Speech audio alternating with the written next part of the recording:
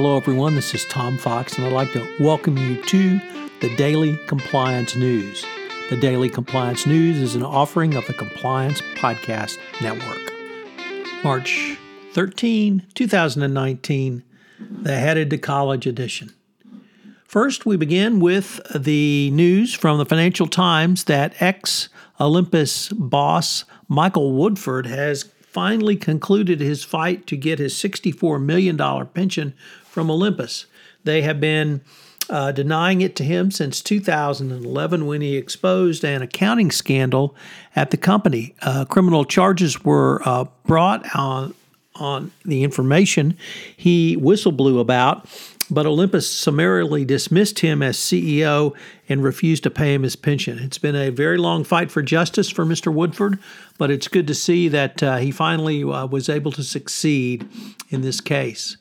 Next up, to our friends north of the border, the OECD has announced that it is monitoring the SNC-Lavalin scandal.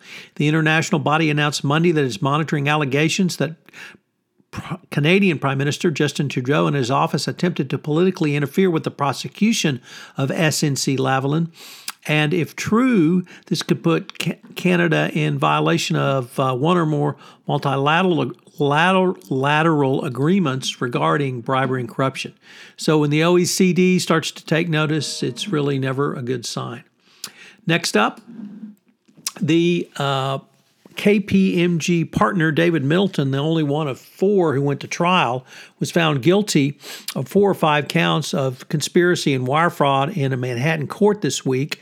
His co-defendant Jeffrey Wada, a former employee of the Public Company Accounting Oversight Boards, which regulated the audit industry, was also found guilty. 3 other KPMG partners had previously pled guilty.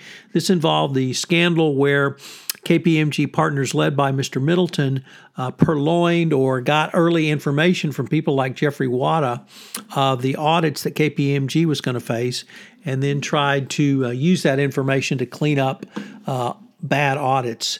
So a very humiliating end for a former national practice partner at KPMG. And finally, in today's really stunning news, federal prosecutors have charged dozens in a college admissions cheating scheme. In Boston, prosecutors charged dozens of wealthy parents, including prominent figures in law, business, and even 2 Hollywood actresses, with paying bribes to college coaches and administrators to get their students admitted to elite colleges. This came in the form of cheating on SAT and other entrance exams, namely the ACT, paying athletic coaches to give college athletic scholarships when the student was not an athlete, and then paying off administrators to simply bring their students or their children onto the university. It's a huge scandal that we'll continue to watch going forward. I'm back from PodFest Expo 2019. I've got a lot of great new ideas around the podcast and the Compliance Podcast Network. Stay tuned for them all. This is Tom Fox. If you have any ideas for the Daily Compliance News, please feel free to email me at tfox@tfoxlaw.com. I'd love to hear from you. As you may know, we've had several new offerings on the Compliance Podcast Network. One of those includes Popcorn and Compliance, where Jay Rosen and I take a look at compliance through the lens of movies, both current, contemporary movies, and classic movies. Also premiering in December. And finally, Mary Shirley and Lisa Fine have premiered their new podcast, Great Women on Compliance. I hope you will check that out. It's a great podcast series. We have several other offerings that are in production that will go live hopefully in Q1 of 2019. I hope you will check back to see the offerings on this Compliance Podcast Network.